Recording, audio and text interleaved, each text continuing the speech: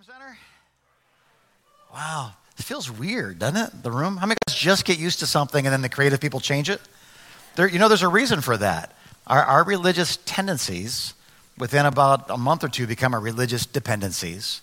And people say, the music this or the sermon a little bit longer. Is it a little shorter? Okay, no one ever says it's shorter, but it's the room's okay. And understand this, guys. If Paul and Silas in the middle of the night in a Philippian jail after being beaten know how to worship Jesus, then I'm just saying there's a lot of room for me to grow. How about you? And so I love that the creatives do that. And so we've got a couple of weeks of this, and then, or maybe just 1 week, I think we're decorating for Christmas, right, Pastor Josh? In 2 weeks, we come back, and it'll be, this will all be an ice skating rink, and Bing Crosby will be in the corner, inflatable Santa, you know what I mean, on one side. It's going to be awesome. So anyway, good morning. Glad you guys are here. I hope you've been joining us in this 28-day journey through the book of Acts. And today is November something. What's the date today? 20th. So we'd be on chapter 20 today. It's like, oh, I didn't know that. You're only 20 chapters behind. It's just like high school all over again.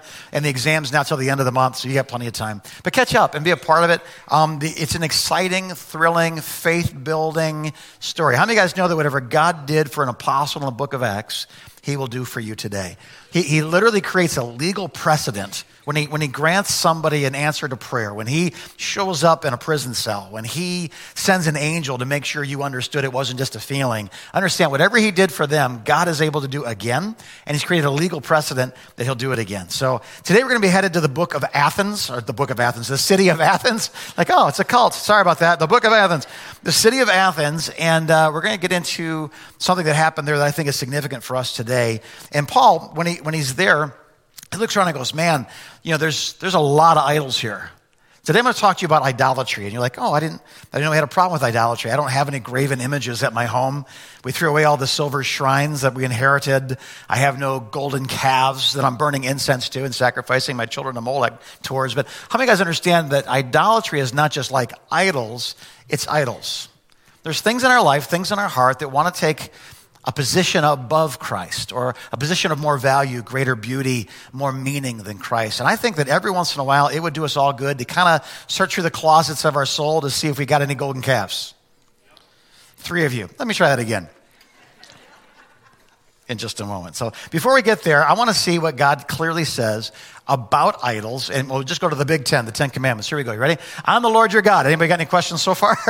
Like, he's saying something. I'm the one who brought you out of Egypt, out of the land of slavery. You shall have no other gods before me. You shall not make for yourself an image in the form of anything in heaven above, on earth, beneath, or in the waters below. You shall not bow down to them or worship them. Now, the occasion of this is interesting to me.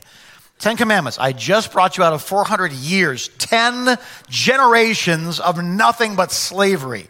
I did so by sending plagues, parting seas, annihilating an army, and now we're in the desert, and water's coming out of rocks, and manna's falling from heaven. I created the nightlight, the pillar of fire by night. I created the sunshade, the cloud that covered all. When they moved, the cloud moved. When the cloud moved, they moved. I mean, it's this amazing supernatural every day. God is here. And then he says, oh, by the way, don't have any other gods. Anybody like,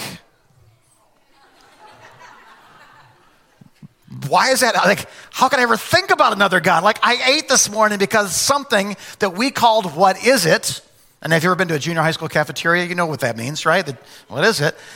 It's food of some sort, or it was at one point. It falls to the ground, it dries, and you pick it up and you eat it, and it's like bread, and it tastes wonderful, and they got all these great recipes, banana bread and manna casserole and all this kind of stuff. And now they're like, how could I possibly forget God? But they did. Like, soon after this, you know what they do? They're like, you know what? Let's just make a God that we want to serve. How many guys know that the human tendency is not to submit ourselves thoroughly to anything or anyone? It's just like, I would, but I'd really like to retain ownership of my thoughts, of my life, of my time, of my money, of my home, of my car, of everything. And no matter what it is that asks us for something, there's always a part of us that goes, do you actually deserve to get that? And then a holy God comes along and says, don't have anything. Nothing on earth, nothing in the sea, nothing in the sky that you would deem greater than me. And it wasn't long after this commandment is given that certainly they're there. So idolatry, though, as we already said, is more than just graven images. It's not just golden calves. It's not just altars to pagan gods. Peter says this, and Paul says this actually in Colossians chapter 3, verse 5. It says, put to death, therefore, whatever belongs to your earthly, carnal, the Greek word there is sarx, your sexual immorality, that stuff that's just impurity becomes natural, that lust, and it can be sexual, it can be debauchery, it can be just whatever it is. If you got more of it, it still wouldn't satisfy it, just make it stronger, not satisfied. Those evil desires and greed, he says, which is what? Idolatry. So he's saying, listen, idolatry is not just graven images, that the heart condition that wanted the graven image has not changed, even though the graven image is now gone. There's still a desire to say, but I want what I want, the way I want it, when I want it. And matter of fact, I would really prefer a God that lets me do everything I want to do and still makes me a good person. Welcome to idolatry. This is what it says. Now look at this. Idolatry is not just wood and stone. It's anything we worship and obey that isn't God. Galatians, here's Paul again. The acts of the flesh, the sarx, the sinful nature, they're obvious. Sexual immorality, there it is again. Impurity, there it is again. Debauchery, there it is again. And idolatry. And he goes on to witchcraft and orgies and all kinds of crazy stuff that's going on in the province of Galatia. And he's saying this. We got the same struggle. There is a God, and you ain't it. There is one true God. He has one truth that we're to live. And if you don't do that, you find yourself on the wrong side. And the reason you do is not because you don't know. Often it's because I would rather have what I would rather have than what God has for me. How many of you guys know that the original lie was God is keeping something better from you? The day you eat of it, you will be like God, knowing the difference between good and evil. We're back in Genesis chapter 2, guys. Genesis chapter 3. So I want you to know something. That lie that worked in the Garden of Eden, it still works today when we believe it. So what are the lies? Let's get to this. This is Peter's take on this. He goes, for you have spent enough time in the past doing what pagans choose to do. Pagans are people who have a religion, but it isn't worshiping the one God. It's worshiping a duplicity of gods or many gods or the rain god, the sun god, the snow god, who is, whatever, right? Living in debauchery, lust, drunkenness, orgies, carousing. There it is all again, and all these fleshly things. He goes, and detestable, what's that last word? What's idolatry? Idolatry, you say, well, is that 7 different things? No, it's 6 different things being summed up in one word at the end.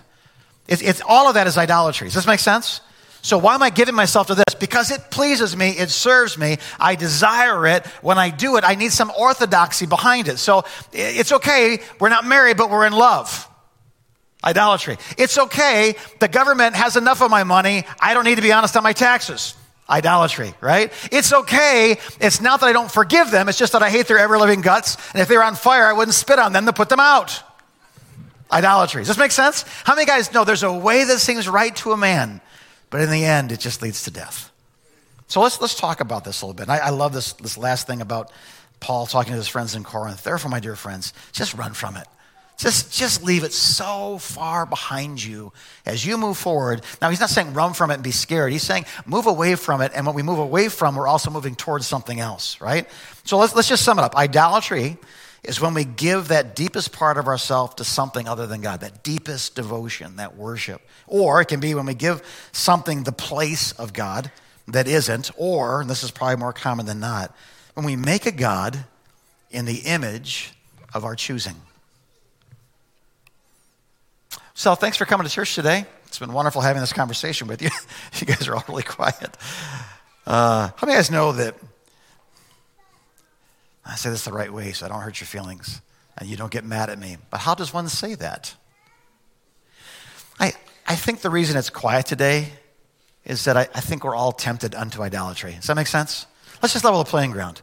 If you think I'm up here telling you today about deliverance and perfection and humility and how I achieved it in 4 easy lessons or 2 hard ones, I wrestle with idolatry in my heart. I wrestle with honesty before a living God that knows everything. I have a collection of fig leaves, I'm sure somewhere, that I put on in his presence in order to cover the things I really would rather he didn't see. And the root for those things is not that I want to be a bad person. It's that often the price of being a follower of Christ is more than my soul wants to pay. It's not cowardice. It's not laziness. It's not apathy. It's idolatry. Not only do I not want to do that, I want to have a bunch of people that agree with me in this thought so that if there's enough of us that believe this, it must be right. How many of you guys know that Tai Chi is not exercise.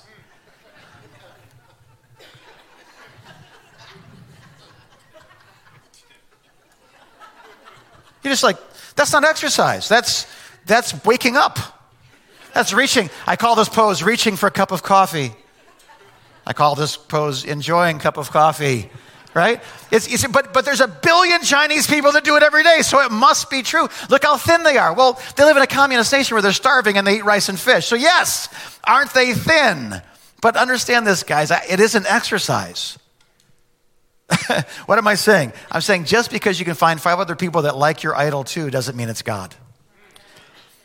Just because we have these things that have become common among us don't make them right. And so today we're going to be baptizing people in water at the end of the service. I want to make sure everybody understands. When you go into that water, you are becoming the property, the bride, the covenant relationship with the Messiah himself, the Lord Jesus Christ. And that is not something we add to our religion and put it on our repertoire, our resume of good things we did for Jesus this week. It is an all or nothing. It is an in or out. There's no gray. I belong to Jesus. And I thought it might be good for all of us to be baptized this morning in one way or the other. So this idolatry, it satisfies an innate need to worship while still maintaining control. Look at this. God created mankind for his pleasure, but then mankind creates gods for its pleasure. That's idolatry. You guys doing okay? Let me give you a list, just because it's more fun. Some things that can become easily idolatrous. We see this in Scripture. Greed is idolatry. In other words, money's not bad. Greed for money is bad. Does that make sense? It's not money. It's money in the wrong place. Okay? Sex. We already talked about this. Our kids. You say, my kids are idols? No, but how many of you guys understand that if your kids come before Jesus, there's a problem? And well, that's not idolatry. Wait a few years. You might realize that maybe they were in the wrong place in your life, right? Busyness. How many of you guys know, I'm not busy. I just don't have time for God. I don't have time for small group. I don't have time to pray. I don't have time. But listen, sometimes we worship lesser things because it fills a part of us that we have devotion in, and we have to be careful. It's idolatry. Politics. Religion. You say religion can be idolatry? What do you think the Pharisees are doing? They're not worshiping God. They're worshiping themselves and how holy they are. What do you think the Sadducees are doing? They're not worshiping God. They're worshiping the political power of the Sanhedrin. Like, yes, we can take religion, we can take politics, we can take busyness, kids, we can take hobbies. How many of you guys know we can make hobbies and make them idols? I'm just saying, sometimes there are things that bring about an idolatrous joy, right? Whereas other things would lead us to prayer and contemplation. So let's get our time machine. Let's go back a couple of thousand years to the city of Athens before Ohio State when things were holy and good. This is this interesting drawing. You look up on top of the hill. That's Mars Hill. The Acropolis is up there. Just behind there, you got to see there's a larger kind of stone upcropping upper left-hand corner. That's called the Areopagus. It's the highest place in Athens, which is arguably the highest place of philosophy. We get Socrates, Plato, not Plato, but Plato. We get Aristotle. The basis of Western philosophy came from the geography you're looking right there. Those men stood up at the Areopagus and spoke. And now it's full of idols. It's full of altars. They actually have an altar there we're going to read in a minute called To the Unknown God. Like they're such worshipers of gods that they had a plague that came through. They didn't know, like all their sacrifices to all their gods weren't working. So they made another one and said, we're not quite sure who the God is that stops plagues. But we're going to do an altar to the unknown God and sacrifice on that. So any God that's mad at us that sent this disease upon our land, we're just going to try to appease everybody. They're very religious, but if you look at the word very religious, it actually means they're afraid of demons. The original language means there's fear and awe of unseen, ugly spirits. So they're not very religious. They're very superstitious. Does this make sense? So look at this. Paul's going to bring the gospel of the one true God. Here we go, Acts chapter 17. While Paul was waiting for them in Athens, he was greatly distressed. He's walking around the city. He goes, man, this joint is full of idols. So he reasoned in the synagogue, both with Jews and with God-fearing Greeks, as well as in the marketplace, open air, day by day, with those who happen to be there. Now, a group of Epicurean and Stoic philosophers. Epicureans are all about satisfying pleasures. Even now, we use the word epicureal. Would be like someone who's really good at cooking and so forth. I think there was a restaurant called Epicurious, where it's like, I want to get into, I want cheese and gravy. And then Stoic philosophers, just the opposite. Those who are wise are subdued and quiet. So these two dudes that hate each other said, let's hate Paul together. Isn't that nice that he brought them together as one and began to debate with him? Some of them said, what's this babbler trying to say? Others remarked, well, he seems to be advocating some kind of foreign gods, like our city needs more of those, right? They said this because Paul was preaching the good news about Jesus and the resurrection. Then they took him and brought him to a meeting of the Areopagus, that high place, upper left-hand corner that was up there, that very highest place overlooking all of Western philosophy. All the Aristotles have stood on that ground. They bring him there, and they took him and brought him to a meeting there, where they said to him, may we know this new teaching that you're presenting? You're bringing some strange ideas to our ears, and we'd like to know what they mean. Now then Paul stood up in the meeting in the Areopagus, and he said, people of Athens, I see that in every way you're very religious. Isn't that a nice way to start that speech? Congratulations. You guys are religious. I like that he didn't start by saying, repent, you vile idolaters. He begins right where they are to communicate with them. And he says this, for as I walked around and looked carefully at your objects of worship, I found an altar with this inscription, to an unknown God. So you're ignorant of the very thing you worship. And this is what I'm going to proclaim to you. It's funny, the unknown God is one word, agnostico. And I guess the modern word we get from agnostico? Agnostic. An agnostic versus an atheist. An atheist says there is no God. An agnostic goes, there might be, I don't know him though. He might be out there. It's funny, a lot of people who had a faith in childhood, but then had an experience somewhere since childhood that was so difficult to comprehend or understand, go into this just like they did. Well, if the gods that I'm aware of, or the God that I put my trust in has failed me, then I need to build a second altar, another altar of agnostico. I need to build an unknown God altar. Like the God that I know didn't answer my prayer, and something bad happened when I asked him not to happen, or something I wanted good to happen didn't happen. So I'm going to build an altar of unbelief. And isn't it interesting how we just have this heart to worship even when we're unfulfilled in the things that we worship? And isn't this cool? Because I love that he says, Paul didn't scream, repent, you're a bunch of awful people. He saw that they were worshipers, but this much worship of this many things only means you haven't found the one who satisfies yet. When we see in our lives, I'm not talking to those people outside the church, I'm talking to Jim Wiegand, and thank you for coming to my therapy session. Send me a bill, give me a couch, get out a clipboard, go, that's interesting every once in a while, When there are still so many things competing for supremacy in my heart, it just, understand this, that when I'm afraid, it shows me I haven't learned to rest in who he is yet. When I want more, it tells me I haven't learned to be content in what he's given me yet. When I want less, it means I want to throw off the yoke of commission and just go on vacation. When I realize there's a part of me that's fighting God, it's not fighting him because God's wrong. It's fighting him because there's something inside of me that has not yet been put to death. It still has life. It still has an opinion. It still has the ability to defend itself or offend back. And I'm here to tell you guys that today, I believe that the most peace we can have is not from fighting with God, but surrendering to him. I believe the most peace we can have is not by arguing with God, but submitting to his will for our lives. If God says give it all, or God says pray all week, or God says get a new job, God says get out of that relationship, God says stay in that marriage, you got to understand this. What he means by that is I'm God, I know what I'm doing. You're not God, you don't know what you're doing, and I'm here to help you. Yeah, but I didn't want to hear that. I was engaged one time to a girl, and I didn't have any peace about it. My mom didn't have any peace about it. My friends didn't have any peace about it. My pastors had no peace about it. Very unspiritual people. Couldn't seem to discern God's will like I could for my own life. And so I took it to prayer, and when I went to prayer, I found that I was in a room by myself and I couldn't feel the presence of God. So I told God my opinion on his absence and what my position was. I said, God, I don't care if she's first best or third best or 300th best. I'm marrying this girl, and thanks for your input. I will probably need you after I'm married, but as of now, I got this. Can I tell you what happened? For the next 24 hours, the presence of God with all the fruit of the Spirit was lifted off of my life. I'm in traffic, and you've probably heard me use traffic illustrations before, but I'm in traffic, and somebody cut me off. And I was like, oh, bless you. I immediately went into a rage, began to speak in tongues. I believe it was French, as I recall. and blankety blanked them and got in there and da-da-da-da-da, and they sped off, and I chased on it. And I told myself, like, wait a minute, I'm in training for ministry. That's not me. I was never me. What is going on with me? I had a really difficult time with purity. I had a really difficult, all of a sudden, all the things that were in me that satisfied me were removed from me, and all I was about to get was her. Next morning, the pastor preaches a sermon kind of like this one. It was on idolatry. And I walked to the altar and I got down on my knees. There's like stairs that went up on the platform, so I just used it as an altar. I got on my face before God and said, God, I'm so sorry. I like take this away or give this back, or I don't want to live my life without you. I don't want lesser gods.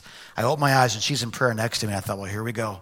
So I said, you got a minute? And she said, yeah, what's up? I'm crying. She's crying. I said, this ain't right. We got to call this off. She goes, oh, thank God. What do you mean by that? Yeah, like, what do you mean? She goes, the Lord, like for the last 24 hours, God's been 1,000,000 miles away. I said, same thing happened to me. Let me tell you something, guys. If you tell God to get out of your life, sometimes he will. And idolatry is that very thing that will cause us to even entertain the question of who's in your way? God himself. If there's anybody in your way between you and God, it's not God. It's him. This must worship of this many things must tell us something about our souls and where we are in understanding who he is and who we are. Remember that list of things that we had? Remember greed? What if greed wasn't greed, it was contentment? Why? Because we weren't worshiping stuff. We were worshiping the God who gave us every good and perfect gift. And we learn, like Paul says, to be content, whether we have much or we have little. How many guys are still here? Say amen, right? What if instead of sex being this like, this orgy and debauchery and all this kind of illicit stuff that the Bible talks about very plainly, it's nothing new. Like sex wasn't invented when the internet was invented. Been around for a while, What if that became like, no, this is a Genesis chapter 1, verse 28 blessing. And the Lord blessed them and said, be fruitful and multiply, fill the earth and subdue it. Well, what is the context of that blessing? It's not every scratching post that comes along.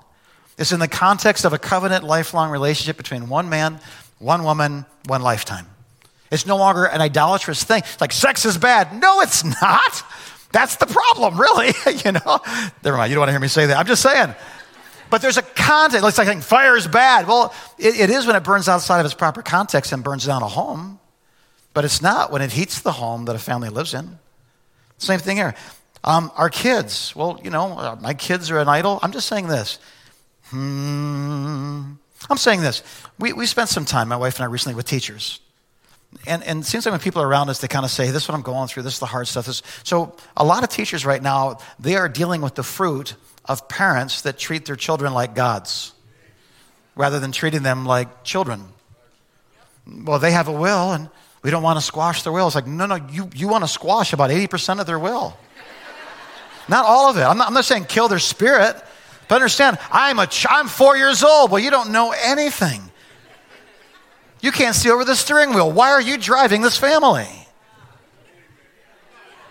That's the best amen I got in about 3 weeks. I'm going to sit on that for a while. But you know what's happening?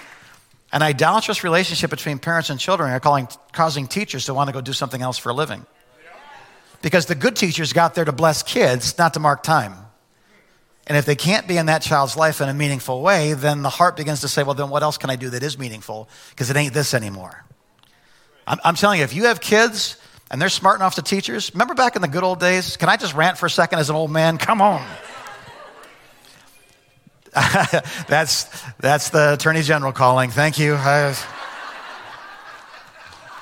the good old days when if you got in trouble at school or you got in trouble at home? Remember how many guys are old enough to remember spankings in school? Barbaric people did these terrible. I'm not saying that it was always good. I'm not. There's a balance in all of this stuff, right? But how many of you guys if you got one paddle at home, you got two paddles. I'm sorry, one paddle at school, you got two paddles at home, right? And in my wife's life, it was misused. Like for failing, not knowing your times tables or something, you would get a spanking at school. Like that's dumb. But I want to be careful. There are legitimate neurological, legitimate chemical, legitimate sociological reasons why teaching is a very different thing today than it was then. Are we still in agreement? But I don't think parenting is. Teaching is different because of what our kids have been through. But parenting has not shifted since the Garden of Eden. There's still a love for a child that doesn't allow it to have its idolatrous way. It learns through obedience. It learns through discipline, just as we all do. And at least all the old people said amen. What about hobbies? I mean, what if hobbies were just a refreshing from the Lord? What if you went hunting with Jesus?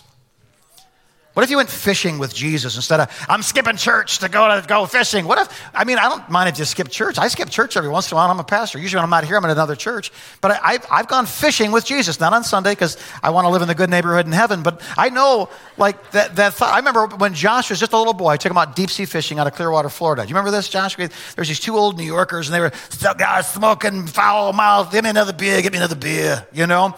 And we, with one rod, were out fishing, both of them 2-1. They were pretty ticked about it. So they looked at my son and said, what are you doing? How are you catching so many fish? And he was maybe 4 years old. And we had prayed before we went out. I said, Josh, when we pray, God's going to bless us. So let's pray. So he said, what's your secret? And Josh looked at me and said, should we tell him? Well, now the guy knows there's a secret. What's going on? I said, go ahead and tell him. Because we prayed. We asked Jesus for a good catch of fish. He looks at his friend. He looks back at us. They look back at each other. He looks at me and goes, that's cheating. Maybe, but we're having fish tacos.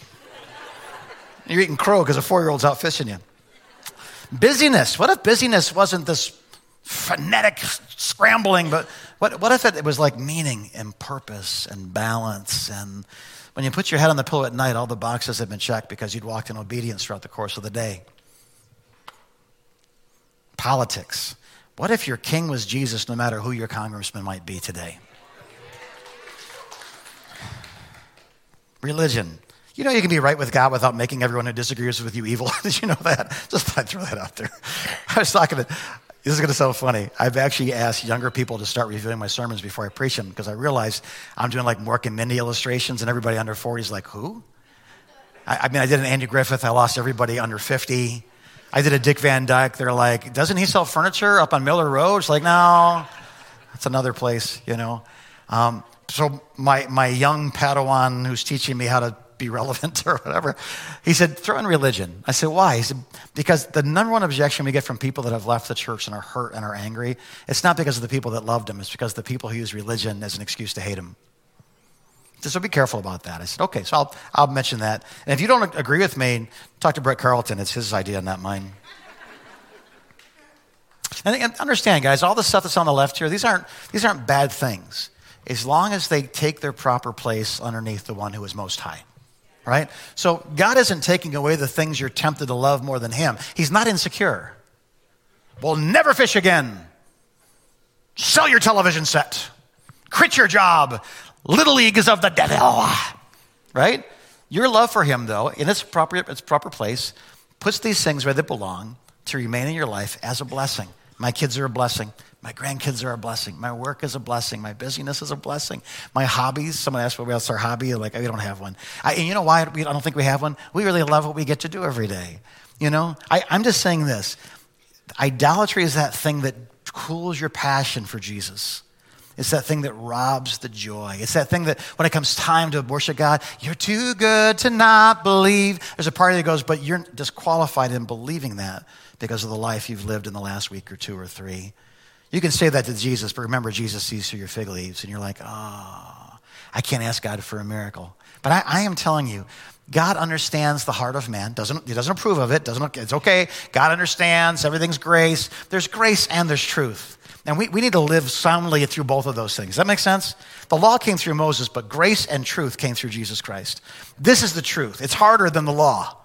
But this is grace that as a tutor would walk with a student unto perfection, the Holy Spirit and the Word of God is walking with us unto perfection. He's a good father. If you fall learning how to ride a bike, he doesn't point his finger and say, stay down, loser. He's the one that gets out the Bactine. Anybody old enough to remember Bactine? It was on the Andy Griffith Show. Look it up. He's the one that cleans up the boo-boo, gets you back on the bike so you're not afraid to ride a bike anymore. He teaches us how to walk. Just like a father or a mother teaches their children how to walk, the Holy Spirit is teaching you how to walk.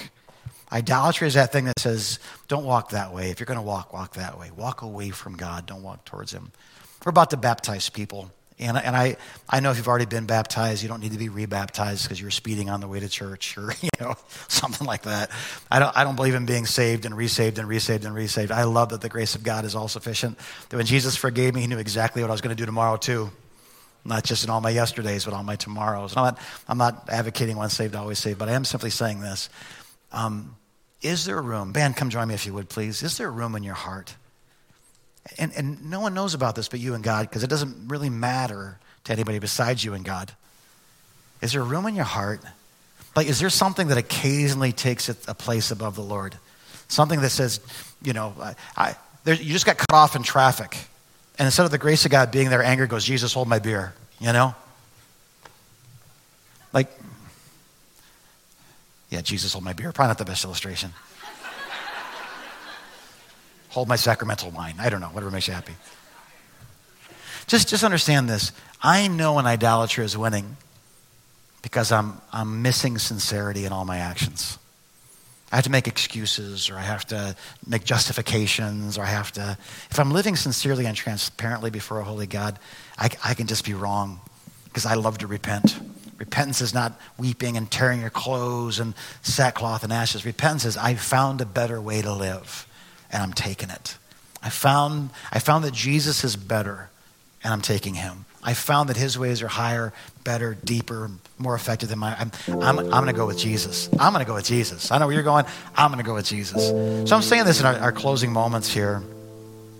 Is there room in your life right now to do what happened in another part of the book of Acts, maybe we'll get to next week, where they had all these scrolls and sorceries and superstitions and religious texts, and they built a great big fire in the middle of the square, and they just took what they'd counted on, the cantations. Billy's sick. Well, I repeat this prayer 4 times to the god of Mars. I sacrifice the blood of animals to this God, and here's the scroll that tells me how to do it. And they built this big fire, and they just started throwing everything they'd ever trusted besides Jesus, they threw in the fire. Let me know what happens to paper when you throw it in fire. In a few seconds, it's not paper anymore. And the words that were on it are lost forever. And the hold that it would have on consequential generations is removed. And I'm just here to say this. Maybe it's your kids. We spend a lot of time there. Maybe it's politics. We spend some time there. Maybe it's greed. Maybe it's, sex. Maybe, but whatever it is, understand this. If it's in an argument and it wins sometimes with Jesus, it is an idol. So what do?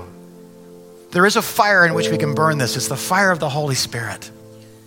Where we say to God, I disapprove of these things, and I approve of these. It's called repentance.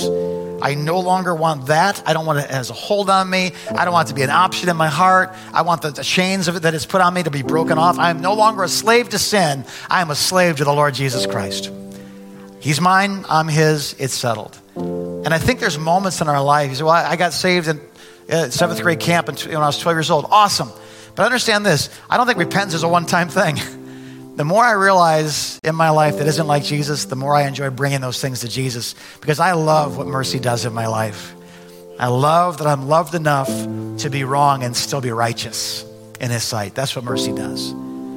Close your eyes if you would for just a moment. If you're going to be baptized, let's start heading over here to the tank. If you're going to be baptized this morning, I think we got a few people who are being baptized. Head over there now. But let's pray. Father, I thank you that you are superior in every way.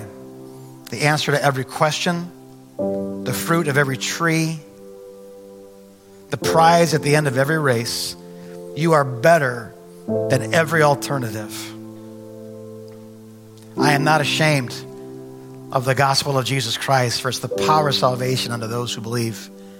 And in this room right now, I pray if there's anybody that's like, Jesus has to hog tie me 10 times a day to get me to do one thing right. It's time for idolatry to end. It's time for things to be burned and shattered and destroyed and melted. And how does that happen? The people in Athens had so many choices, and they were all wrong.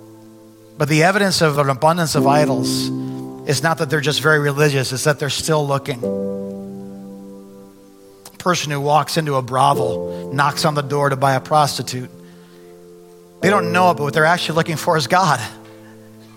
They believe that there's something inside there that is superior. They want it. But they don't understand, like Proverbs warns us in chapter after chapter after chapter, it's death in that house. It destroys. Adultery is bad. Fornication destroys. It weakens. It's immoral. It's wrong. And yet we just keep knocking on doors. God, I pray we'd knock on your door today and we would trust you to be right, to be true, to be worthy of our belief. I believe you are the wonder-working God. All the miracles we'll see. You're just too good not to believe. You're just too good not to believe. So I thank you for those who are about to be baptized today. And by the way, church, if you didn't come prepared, it's going to be a cold trip home, but come on. If you want to get baptized today, this is a covenant moment. Think of it like marriage. There's a vow you take publicly, but there's a consummation that takes place in the physical realm later that consummates the public and verbal and vows established by rings and gifts and so forth. That's what baptism does. It consummates the inner. The noun of faith becomes the verb of action through the waters of baptism. If you're here and you're like, man, Jesus is real-ish, but I wish he was more real. I've never been baptized. Then it'd be a cold drive home, but we can preheat your car. You'll be a believersicle by the time you get to it. But I would rather go home cold and blessed than warm, dry, and lost, right? So if you would like to give your life to Jesus today and you've not been baptized in water, come on, let's do it today. For those of you who are like, I see things in my heart that stand up and there's a decent fight between them and Jesus. Honesty, forgiveness, the way you use money, the prayerlessness. This is not a list of things that make us feel guilty or ashamed. This isn't proving you're less than. This is proving he's more than those conclusions, if you allow him to be. So Holy Spirit, I pray, be the fire in which we throw our idols. Be the fire in which we throw our things and our high places and our Asherah poles and our scrolls that have, spells on them. Let us throw them in the fire of the Holy Spirit that they would never return, that their effects would be broken by the blood of Jesus in every life, even now, God. Even now, in Jesus' name. In Jesus' name, amen. Amen. We're going to baptize some people. You guys want to stand to your feet and worship? Come on.